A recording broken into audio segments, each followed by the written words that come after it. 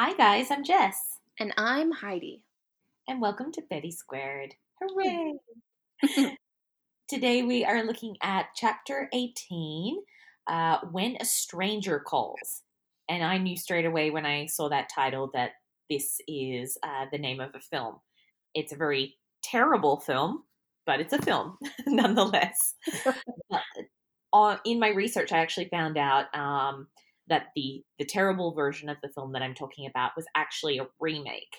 It came out in 2006, but the original film that it was based on came out in 1979. So I think I might do a rewatch of the 1979 version and see if my opinion of the film in general changes because, like I said, the one in 2006, I don't remember it being very memorable. Yeah, I don't think I've ever seen it.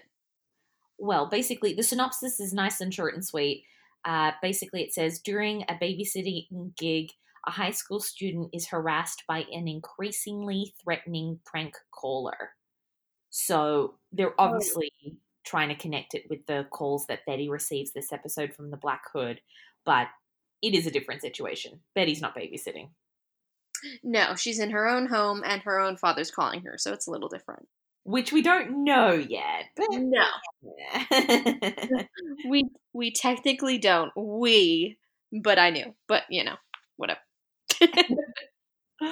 Oh, goodness. Well, my first note on this episode, and even like we mentioned in our last episode of Betty Squared, it's hard doing a rewatch when so much has happened. Um, but one thing I noticed straight away was that I really missed the Betty Archie friendship. Yeah, I felt that way too. It was nice. We just don't see like any of that very much at all. And it seems like for whatever reason, the writers don't know how to deal with those two people together unless there's weird romantic feelings that are unreciprocated on one side or the other, or they're in kind of like dire straits. Right, but it worked this episode. Like I mean, get yes, they are in dire straits, especially where Betty's concerned, but it was just really nice to see the two of them back together, him walking her to school, it being just a totally platonic relationship, and Archie just being that best friend to her again. I just really, really liked it. Yeah, no, I agree. And the what I said before about like them either being dire straits or romantically interested in one another um, isn't a knock on this episode at all. I like them in this episode, and I think this proves that they can be friends and that that friendship is interesting and nice to watch. And now that I think about it, we really don't see Jughead and Veronica being friends very much. I don't know if writers for TV, for the most part, understand that men and women who are attracted to the opposite sex or both can be friends. I don't think that they understand that, Right. which is unfortunate. It is. I mean, I don't know. Have you ever been in a relationship with a guy where it's totally platonic? Yeah. You've never had feelings for that person or vice versa? I mean, yeah. So then, okay, so my point is it's tricky. It is tricky to have a platonic relationship with somebody of the opposite sex. I don't think that's true. I think that's a myth that media and entertainment want to sell us to keep us from being friends with one another. It's maybe this is me being very feministy, but it feels like a way to keep men and women apart so that they don't understand one another. Do you know what I mean? Yeah, fair enough, I suppose. I'm just talking from personal experience. Um, it has been very hard for me to have platonic relationships with men in the past. Uh, I've always been friends with guys, which is unusual, but at one point or another, and very fleeting, not like weeks and years and months and all of that of like these emotional feelings, but at one point or another, either they've felt something from me or I've felt something from them. And 9 times out of 10, that can all get brushed under the rug and it's all fine and we're still friends to this day. But I don't know. I found, yeah, in my experience, kind of it hard. I mean, yeah, and I can't, your experience is your experience, and there's no knocking that, obviously.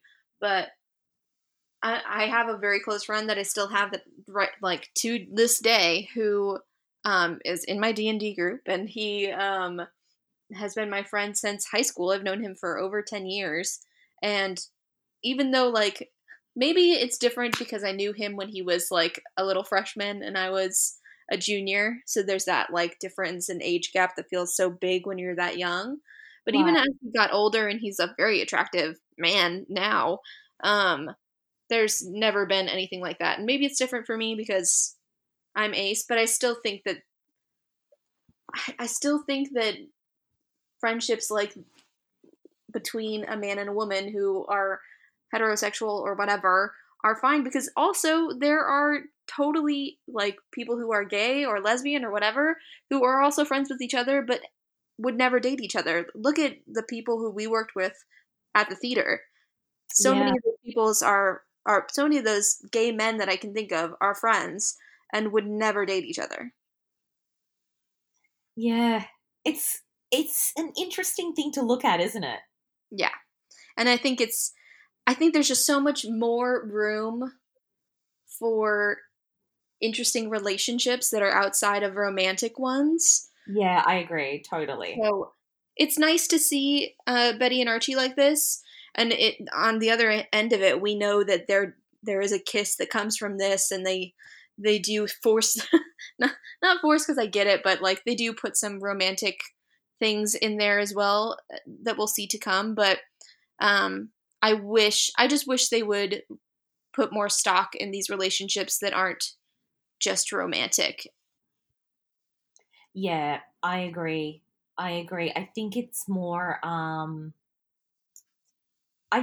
mean the whole Betty and Archie thing, I think that that is tribute to the comics where Archie literally goes from dating Betty to dating Veronica to dating Betty to dating Veronica. I think that's what that is. I don't think that that is them trying to force anything. I understand your point, but I just think that it's 2019 and they can't have a relation that kind of like three-way relationship, the back and forth where the guy just keeps flipping back and forth between these two women. That doesn't work in 2019 anymore. Like they Correct. can't do that. So they got to figure out a way to not do that. And I don't think even to this day, 3 seasons in, that they've successfully figured that out. See, that's interesting because I feel like they did the little thing where, Betty and Archie finally kiss, and then it goes away and everything is fine, and there's been no suggestion of it since. I know, but that doesn't mean that that figures it out. Like what you're saying. You know what I mean? Yeah. Oh, it's so complicated. Life Yeah. with like three Y's and four F's. Life. Wait.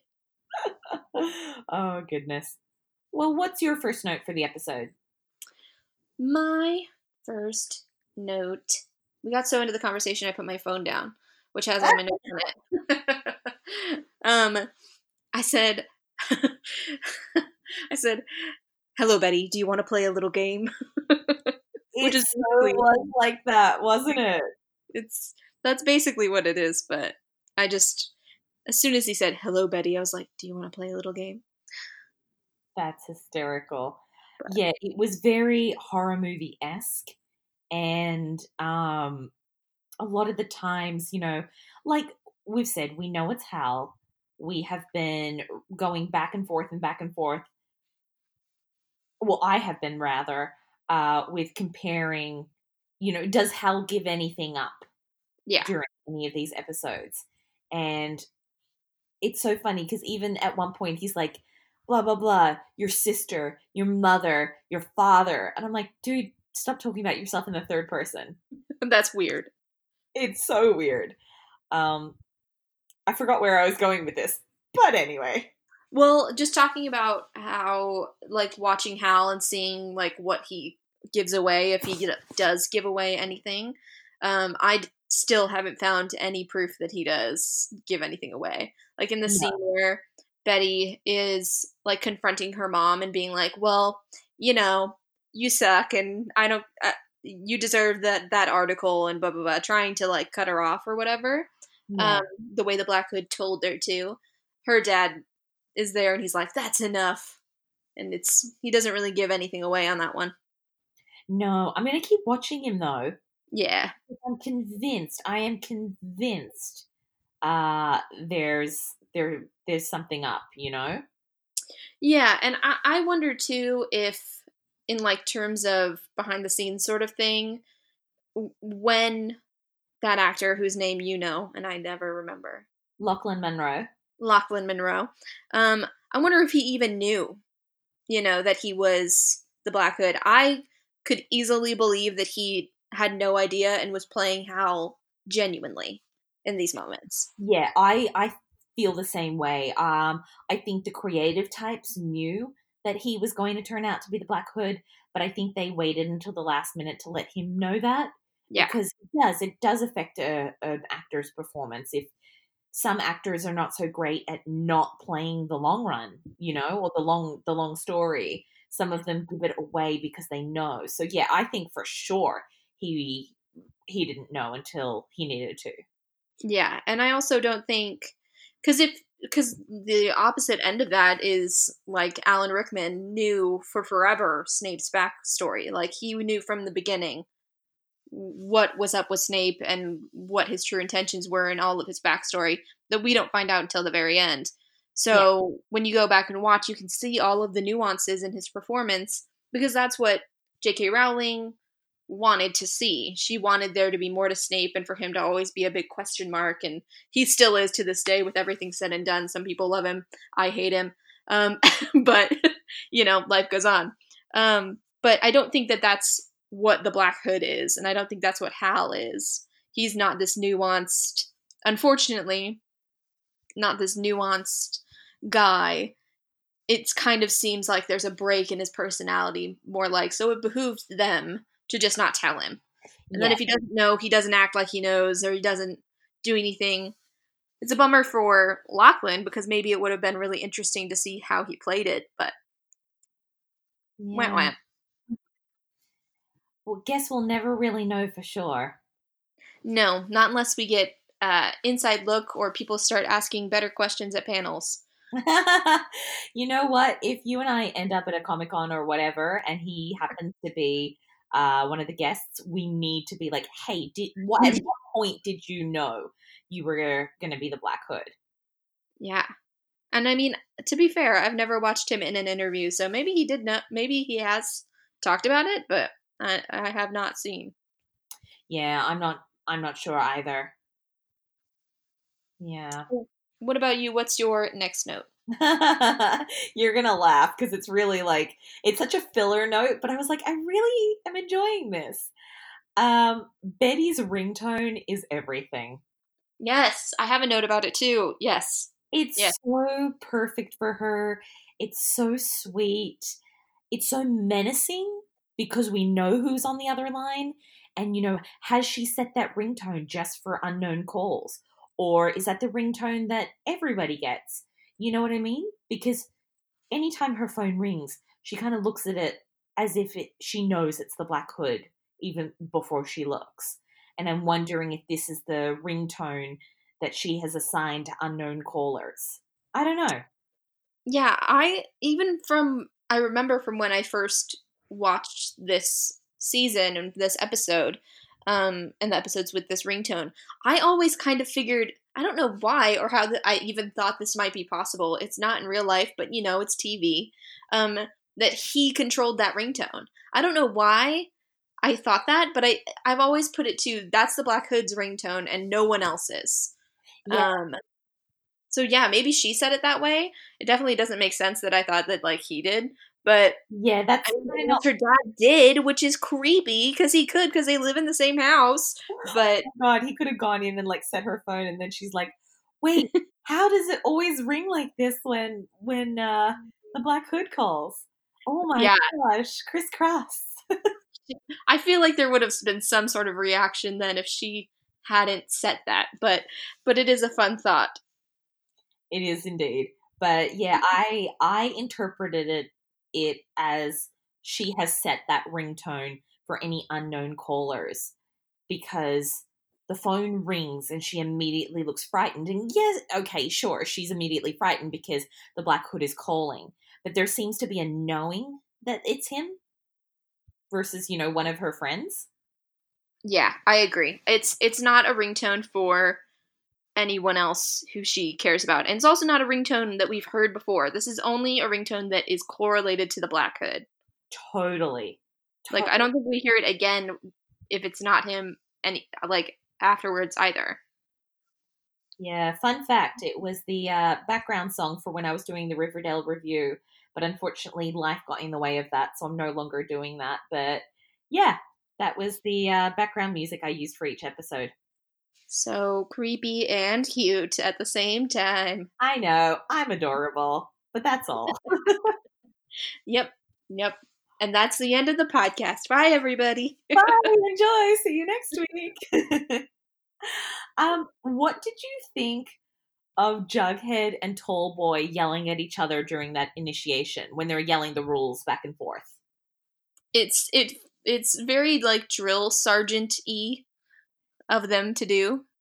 So Uh all I kept thinking was when you're that close, so much spit.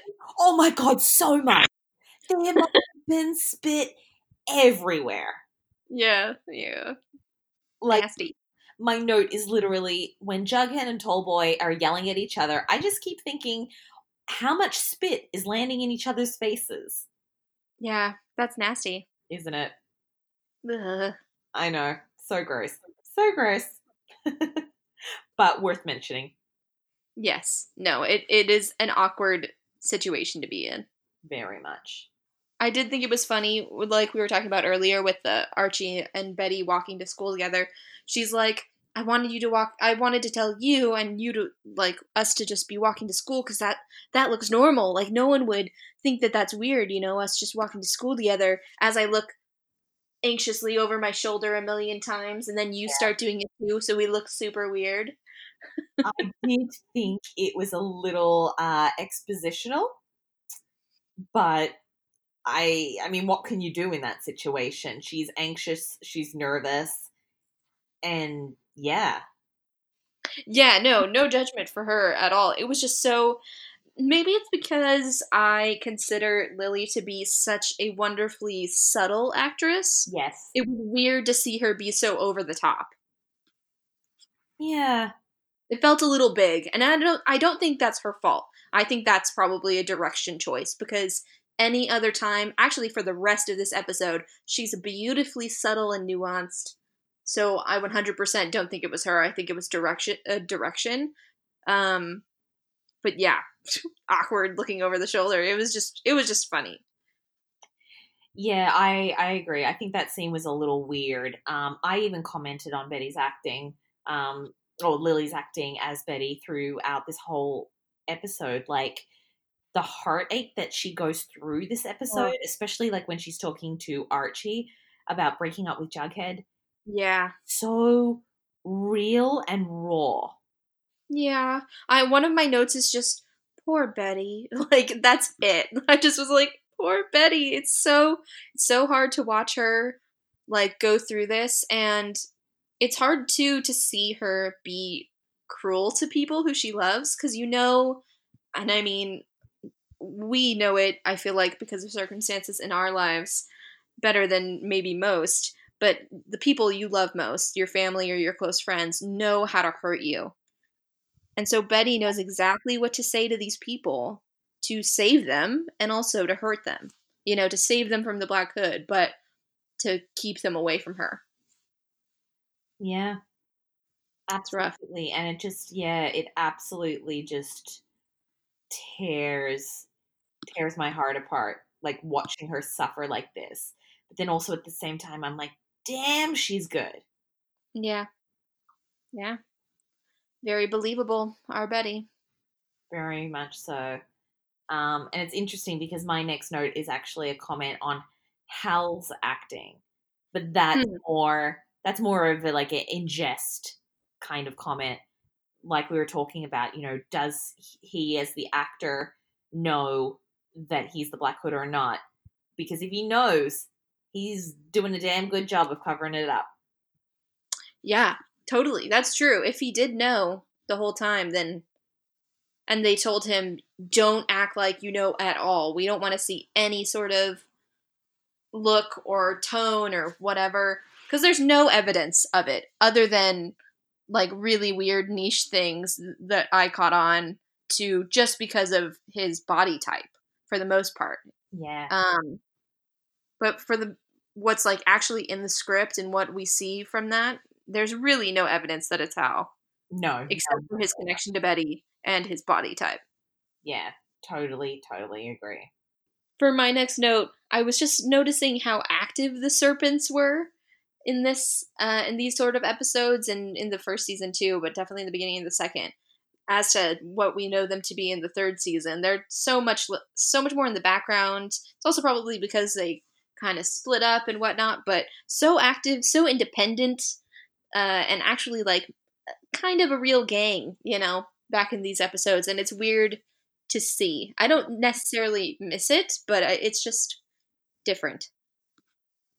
I definitely don't miss it. I hate these episodes where, Jughead's initiated and there's this hate between the serpents and Archie as a North Sider. I hate it. I love now the fact that that's all over and it's all kind of, they're like love and adored kind of thing. Um, One thing I will say is I feel like it was kind of easy for Jughead to join the Serpents. I don't feel like that was a very hard challenge to get in. Yeah, no, and I don't know if it's meant to be. I feel like because gangs want, as far as I know, and I don't know too much about gangs, but um, want people to join them. Like the point of a gang is to have a large group of people. Like not a large group of people, but to have a big group of people, and especially when they feel like they are combative against the north side of town, they want to have more power than them, and the best way to do that is to grow your numbers. Right. um, so I don't necessarily know if it's meant to be difficult. um, I do think not everyone is gonna be willing to get the shit kicked out of them, so But also, that would be like, hard. how dumb was that, though? You know? Yeah, you just have to walk through and let everyone kick your ass, Yeah, and then you have to scream some rules back to somebody else in their face and get your spit all over their face. And and they're spit all over your face. and then they spit all over your face, and then you have to pull out a knife from a snake cage, which I'm sorry, I hate snakes. I used to be very, very phobic of them, but I felt sorry for that snake when Tony was like, oh, it's had its venom glands removed. So what? I'm sorry, you've attacked this poor snake, taken its venom glands out, just so you can scare the shit out of like potential people, potential new serpents. That's a dick thing to do. Yeah, I don't really know much about snakes and or like why you would devenom them and whatnot, but I don't yeah, even know if that's a possibility. I don't even know if that's a thing you can do.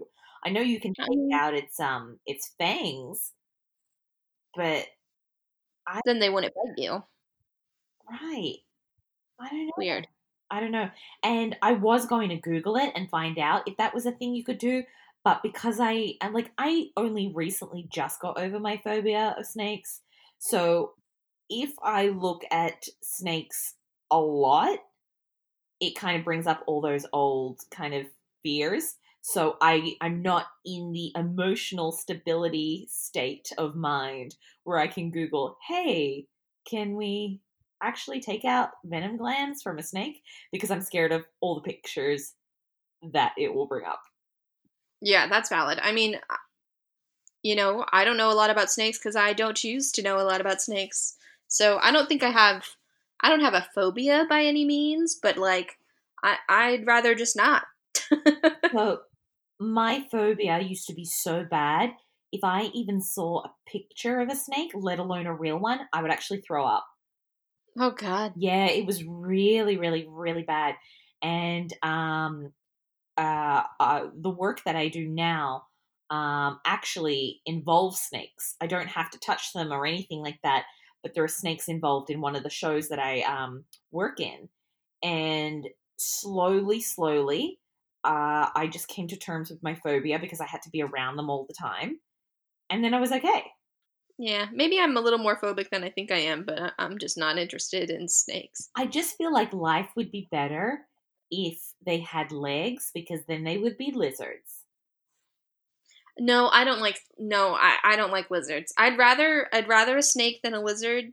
But I think yeah, a non venomous snake I could be chill with, but I would never seek it out. No, fair enough. Me either. And thank you for listening to our snake podcast. Oh god, we always digress about something that has absolutely no way or shape involved in Riverdale or anything, but yeah, welcome to our lives and our weird brains that tell us to talk about things that aren't related to Riverdale. I think it's relatable, to be fair. Correct. There are going to be other listeners out there who are like, "Oh my god, girl, I hate snakes." I get it. They're Yeah, listeners if you love without snakes, good for you. I wish I could love snakes. I just don't. yeah. All right, let's change the topic because otherwise, if we talk about it too long, I have to take my feet off the floor because it's this weird phobia thing that I have. I feel that. I feel Oh god. One other thing, speaking of things I don't like, I did not like the idea that the old Veronica did drugs back in New York. You know when Nick St. Clair is like, "Oh, here, do you want a bump?" And it's obviously a bump of cocaine they're talking about. I didn't like the fact that he was so willing to offer that to Veronica. Like he just assumed she was going to say yes. I didn't like that idea that that was the kind of person she was before she moved to Riverdale. I mean, it's believable. She talks about pretty early, right in first season. Yeah, she talks to Ethel and becomes friends with Ethel because she feels bad about like Who? this girl almost killing herself because of the bullying or whatever, right? Yeah. Yeah. So it's been I can't think of the word. We've known for a bit that she was a drastically different person before, and drugs and stuff are a common part. I mean, it's there are Jingle Jangle, that's Riverdale's thing, and whatever was the one before that. Uh, was it the Candyman or the Sandman or something like that? Wasn't he dealing something? Oh no, he was dealing the Jingle Jangle, and that we haven't seen that yet. Oops! Spoiler alert. We just got Jingle Jangle in this episode. No, but remember that in a coming episode, it's coming up soon. Oh, the guy who's selling it. The guy that's Yes. selling it. Yeah, yeah, yeah. He was Yeah. called like this the Candyman or the Sleep Man or the Sandman, Yeah. something like that. Gotcha. No, isn't there another drug? I can't remember. But it doesn't really matter. That's like Riverdale, but regardless. No, I Um, think it was just Jingle Jangle. yeah, I can't remember. No, me Um, neither. This is what but happens when we do a rewatch. I know everything gets so confusing. Post. Um, but drugs are a pretty common part of uh of high school experiences, whether you partake or not. Which I didn't really in high school. Well, here's a good example. Actually, I'm a great example of this. In um, in my sophomore year of high school, I was close friends with some senior boys and some girls who were my age. So it was girls who were my age, other sophomores, and then a couple of of senior guys. And we would smoke hookah together, and then eventually smoking hookah led to trying pot. And I did drink a little bit with them, and I smoked pot with them and stuff like that a little bit. I wasn't very crazy, and we never did anything harder than that. But the next year, since those guys went off to college, and I was starting to be more into the theater scene, much Yeah. more involved in the theater scene than I was before. My group of friends who I had, but I wasn't hanging out with as much as the other girls who I hung out with and did the drugs and the not well, yeah, drugs and drinking with. My theater group was full of Mormons and people who just weren't really interested in doing drugs or anything like that. So I went from in my early high school experience, doing, you know, more rebellious things to having a totally innocent high school experience and never really drinking again till I was much older and just being much more innocent. And so I can totally actually believe that that happened for Veronica too. It's pretty an an easier transition than you'd think. Yeah, see, I don't know whether it was just the kinds of people that I hung out with when I went to high school and stuff, but likewise, the hardest thing that you found at my high school was weed, which in hindsight compared to, other drugs that are out there is not that big a deal. Yeah, isn't at all really. So I think that's why it kind of shocked me to see this high schooler be offered cocaine, which remember, they're only like, 15, 16 as well. So that kind of shocked me. And I was like, ooh, I don't like seeing this. But again, I'm 100 years old. Who knows what the kids are doing at school these days? All I know is in my experience, that was never a thing that happened. In fact, I think just drug culture in general is vastly different in the US than it is Australia. And again, I speak ignorantly of that because I've not been back in Australia for quite a number of years. I don't know what the drug scene's like there. It could have totally changed. But when I was in high school, even if you wanted weed, it was kind of very hard to come by. But Yeah, and that makes sense. And yeah, it wasn't easy, at least as far as I knew, to do in high school or drinking or whatever. I mean, drinking not so bad because, you know, some people's parents' liquor closets are more full than others, so it's easier to like skim off some of their stuff or whatever. totally. But I think that it's not supposed to be a normal or nice thing to see Nick do that. I think that's one of our first signs that Nick is not a good guy and that we shouldn't like him. Totally. And also, they went to high school in New York. Imagine going to high school in New York. Yeah, The world is your oyster. You could literally do anything, and it is so close to you at all times. It's within grasp. It's not too, and they're really filthy rich. You can do whatever you want. yeah. So it's more believable for them. But yeah, I definitely think it's meant to be oh, I don't like this guy. Well, it like really hit home for me. I was like, I don't like the idea of Veronica doing that. I don't like the idea of this guy being so willy-nilly and just like freely offering this to her and Archie. Everything in my soul just really didn't like that part. And I know it's such a minuscule little thing in the grand scheme of things, but I was like, no, I'm 100 years old and this is how I was raised. I don't like drugs. Oh, girl. I just joined this Facebook group, and you may have seen it, and I'm sure some of our listeners have as well. It was advertised on BuzzFeed. It's called Millennials Pretending to be Baby Boomers. And it's basically a whole bunch of millennials posting things as if they were of baby boomer age. And it is hysterical. But I'm at the point now, I've spent a couple of days on this page kind of like going through and having a laugh where I'm like, oh, wait a minute.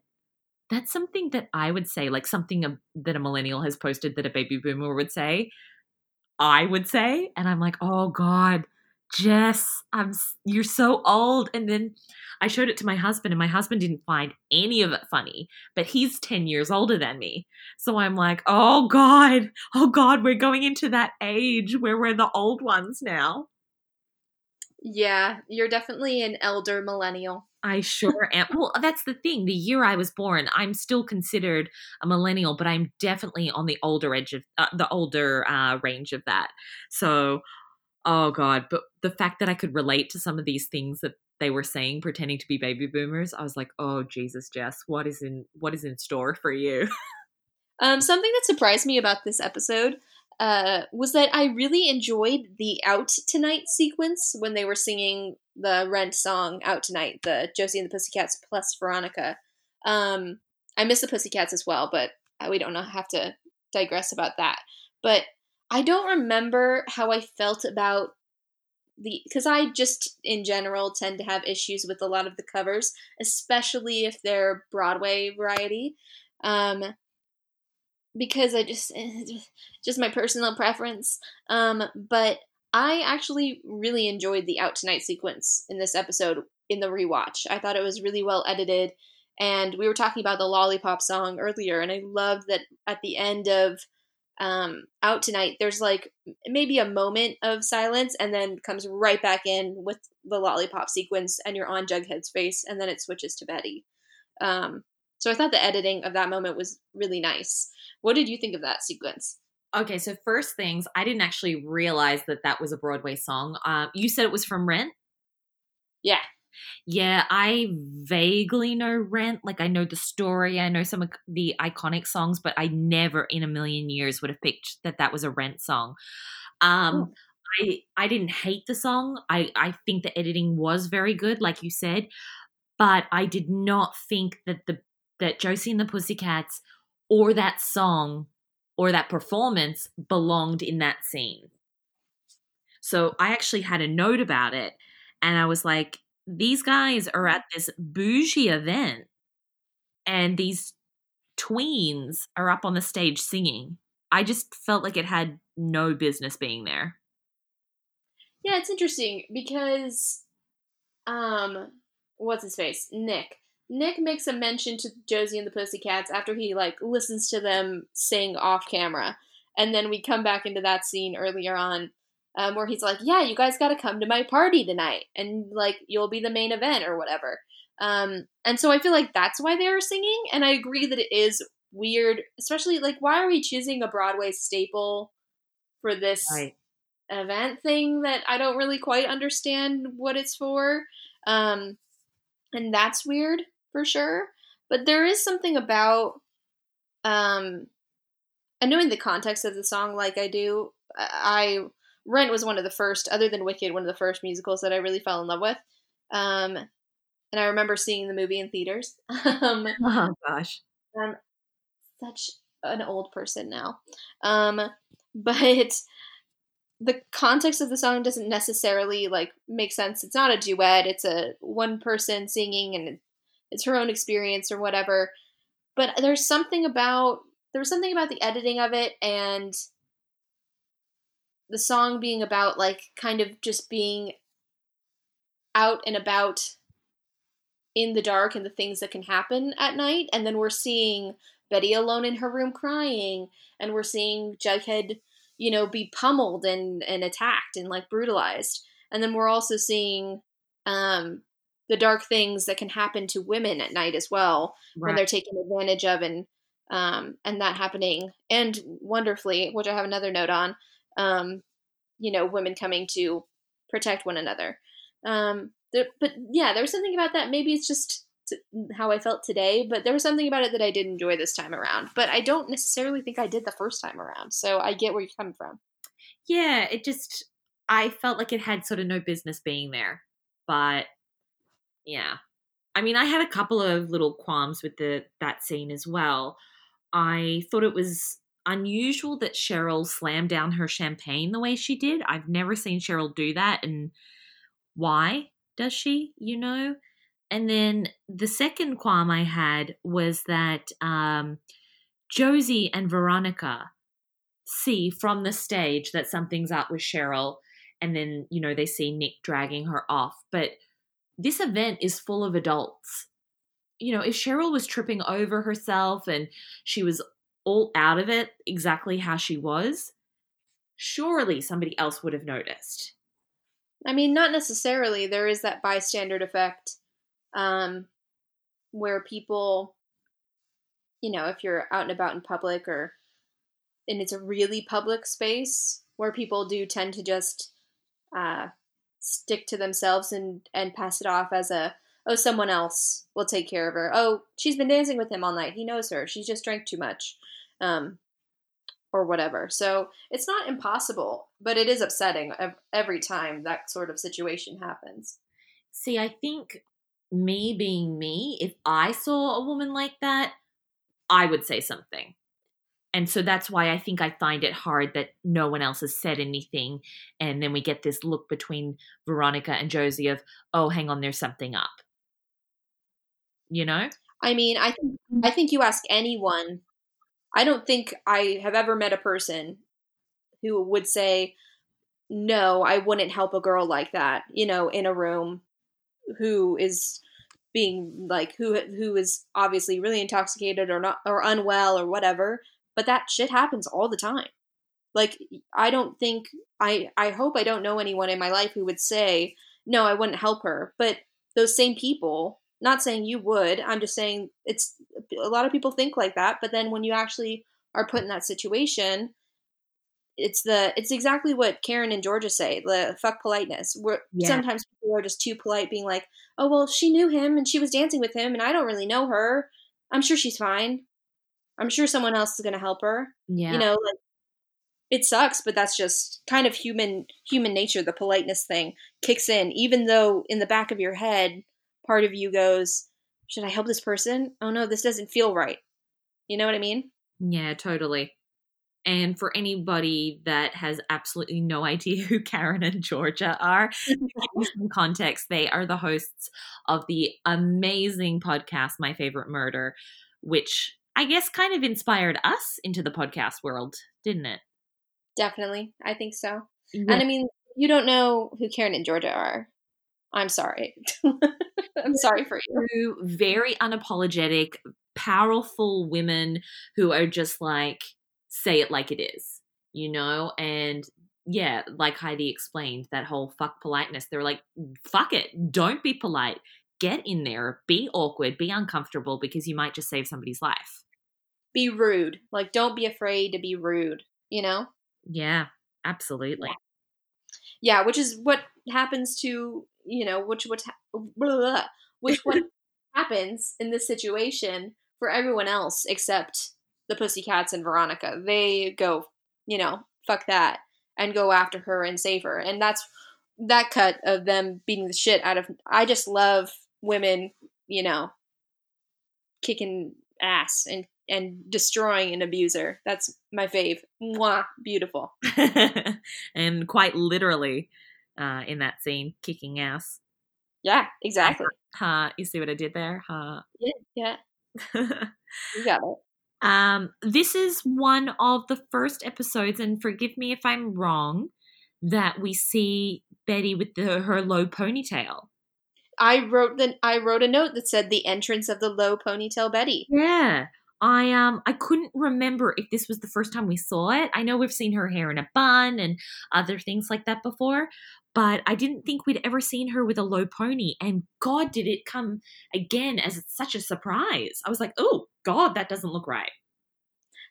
Yeah, I think it's funny because at the end of it, I'm like, I get used to it. But I forgot that in when it happens, she starts out this episode with the high pony because she gets the call from the Black Hood. But after that, she's got the low ponytail. It's like she doesn't even have the energy. She's so upset and she's so low that she doesn't even have the energy to pull that pony up high and tight.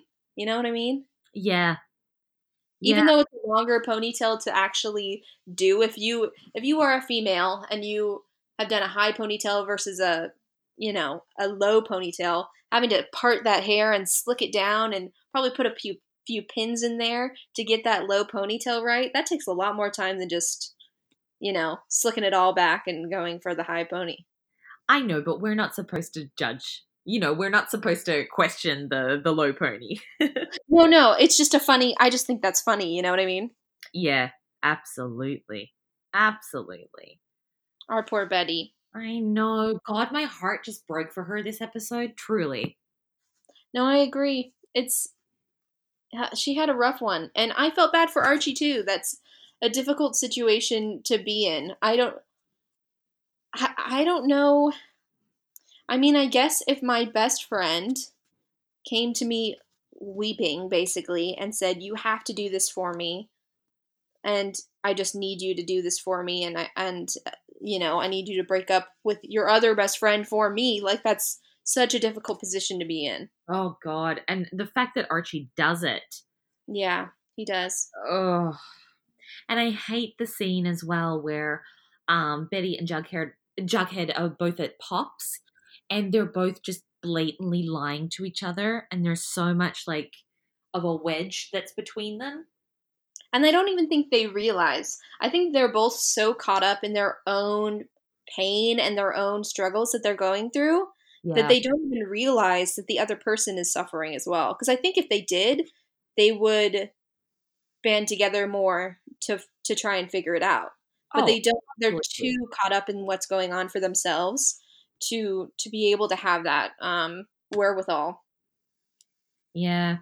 And of Which, course, the second that Betty is out of the picture, Tony swoops in for a little smooch with Jughead, which I didn't like. I mean, who did like it? Like I'd want to meet that person who shipped Tony and Jughead, and I would judge them thoroughly. Yes, I would too. But I mean, Tony has started to grow on me. You know how her first entrance, I was like, oh, she's so expositional and it just feels over directed and overacted. I'm starting to warm up to her in this episode because obviously I know where she's headed and who she's headed there with. But yeah, this episode I sort of started to warm up to her a little bit. She seems less try hardy, but I don't like her putting her mitts on Jughead. Yeah, I she was fine in this episode. I do think it's the way she paints the serpents to him, and I understand that in the scene she's trying to warn him and to be the person who's like, you got to make sure you really want this because there's no going back. But the her going, once you join, like, we're your family and everything else, you're gonna lose all that, but you're still gonna have us, and you have to want to die for us or whatever because we'll die for you. Right. It's so meaningless from her because we don't know anything about her. Like, is she saying this because that's what happened to her? As far as we know, that's not true, and as far as we know in the future, that's absolutely not true because she was kind of a serpent, like born into being a serpent. So I don't know where she gets any of those ideas from or why she says that at all, other than a scare tactic and the writing wanting to make this seem like a really intense, scary gang when it's truly not, and it doesn't end up being that, and they totally change directions with it. It just feels like, I guess, the first few episodes of season 2 are setting up things for Riverdale that just kind of dissipate and disappear. Yeah, I agree. It's kind of this like ride or die kind of attitude that Tony has. I nearly Yeah. said that Tony has. Yeah, it well, the good thing is we know it doesn't last very long. But I guess back in the day when we first watched this episode we didn't. No, and that's not necessarily my issue. I kind of I don't really like that it fell off. Like we I don't mind that we don't really have the serpents in the same way as we did before, but it's just like, why did we do this then? What's the point? Yeah. And that's just a kind of a retrospective thought because the first time I watched it, it doesn't feel like that. But watching in retrospect, and I would assume for anyone who binges the show now, it doesn't have a payoff at all. No, it doesn't. So, you know, But sometimes we don't like things. yeah, but also at the same time, I feel like Riverdale does a lot of those kinds of things where we're just meant to just go with it and not question it. But I think because you and I do this podcast, we kind of break it down a little bit more and we kind of notice those nuances. Sure, and I guess I just don't, and I mean, I am an avid TV watcher and I invest myself in the shows that I watch. Right. regardless of if I'm podcasting about them or not. Like, I have feelings about Jane the Virgin. Oh my God. But I don't have a podcast for it, so I can't talk about it. But I have them. I was But going to say, I can't even help you out because I've never watched an episode. I couldn't even tell you anything about it. and at this point, I don't suggest it anymore. Or if you're ever going to watch Jane the Virgin, don't watch past season 4 because season 5 is shit. But I Oh, won't Jesus. digress there because I'm upset. But I think for myself at least, just personally, I don't like when a TV show treats their audience like they're dumb. And even though the demographic for Riverdale is teenagers, teenagers aren't stupid. You can give them interesting plot lines and you can give them things that are set up early on that come to fruition later and have a payoff. I think there's a reason right now why my favorite thing to watch is Critical Role, the D&D Twitch show, is because Matt Mercer, who's the DM, and he's the writer and the storyteller of it, sets up all of these beautiful things and intertwines all of these beautiful backstories in a way that is enriching and powerful. And he gives you, even though you kind of don't know when things are going to come up because it is a game and it's improv and things come up before they're meant to or after they're meant to or whatever, because it's a game and it's all improv and it's all about dice rolls and kind of how things lay out. But he never treats his audience like they're dumb, even though they probably have the widest demographic of audience members out there. Kids to full adults to like older people. It's pretty wild. But I just don't like being treated like I'm stupid. And I feel like Riverdale does that. I think it's definitely guilty of it. Definitely. I think it's not every episode that I feel like No. that, but I think it does come and go. I agree. I agree. And Mm. overall, I should look up who like produces the show or whatever, like and actually know people because I don't. That is the one thing about TV I don't care about too much.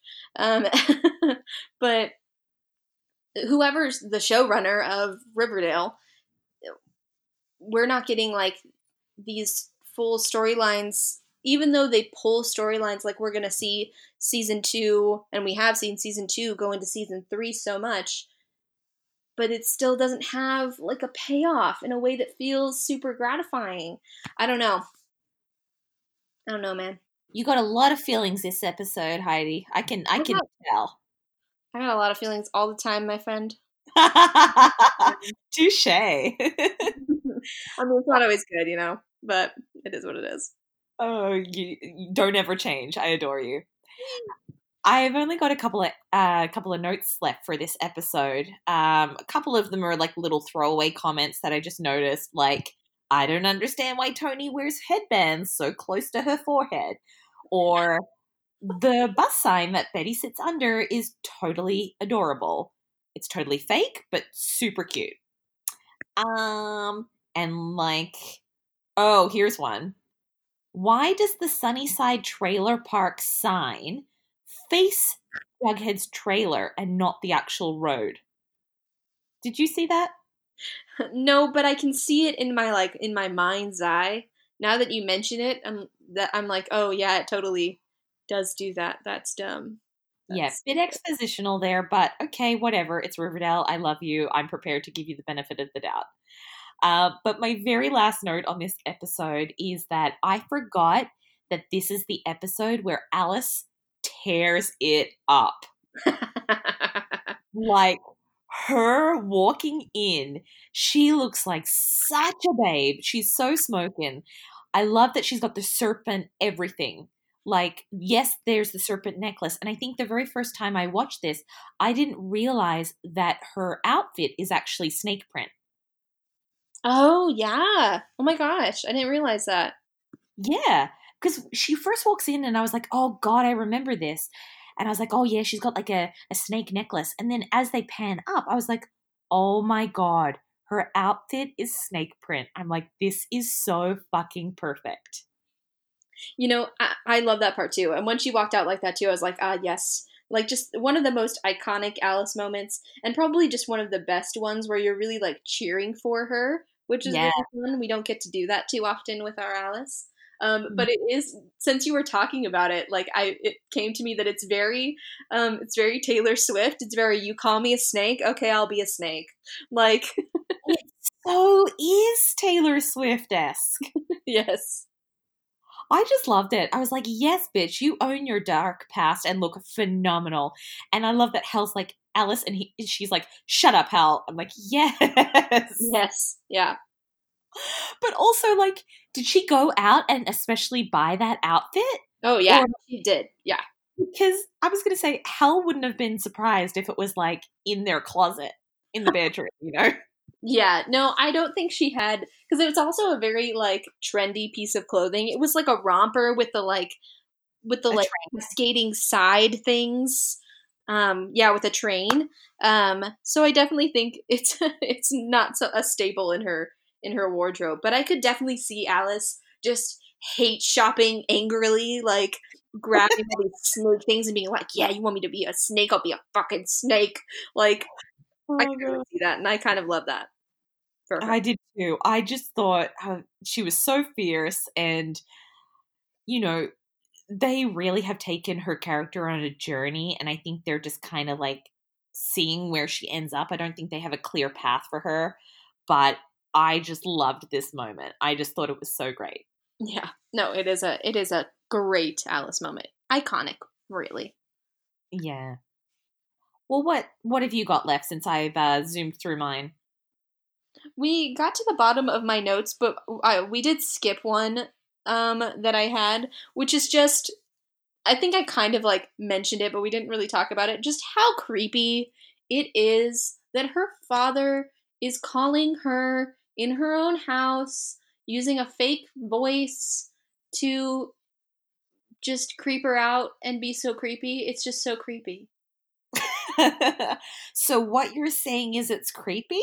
Yeah, like I don't really have, there's not much more nuance than that in this thought. That's really it, but it's just really fucking gross. Like I realized it even though I thought that Hal was the Black Hood back in the day, I didn't really realize how creepy this was until now.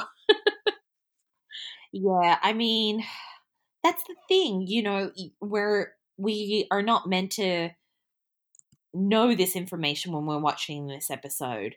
Mm-mm. But yeah, watching it in hindsight, like literally Betty and Hal have just spoken downstairs and she goes up to her room and then he calls her. It's really unsettling once you put two and two together.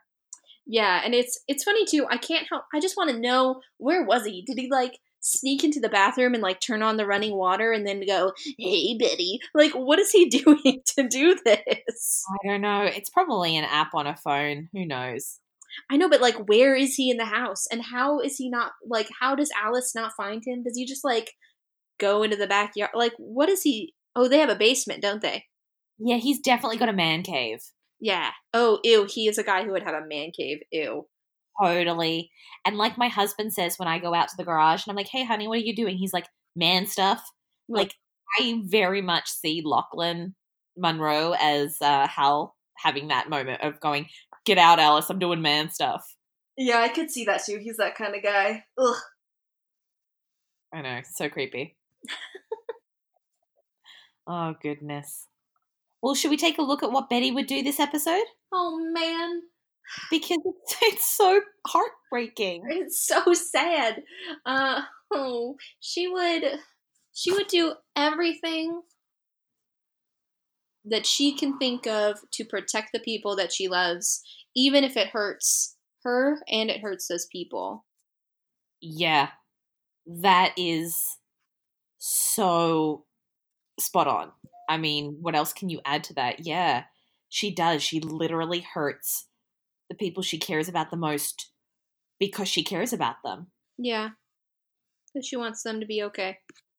Yeah. Oh, poor Betty. I know, I'm so sad.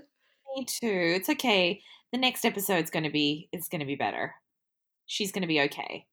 And we know she is, like, by the end of it, so that is nice. But it's a rough one, man. Oh, my darling Betty. I just want to hug her. I know, she deserves one too. She does. But alas, it's going to have to wait. until one of us becomes famous, gets on the show, and then we can hug her. And then we can hug Lily, yeah. Yay. All right, everyone. Well, on that note, we'll leave you all to it, and we'll catch you next week for another episode of Betty Squared. Bye. Bye.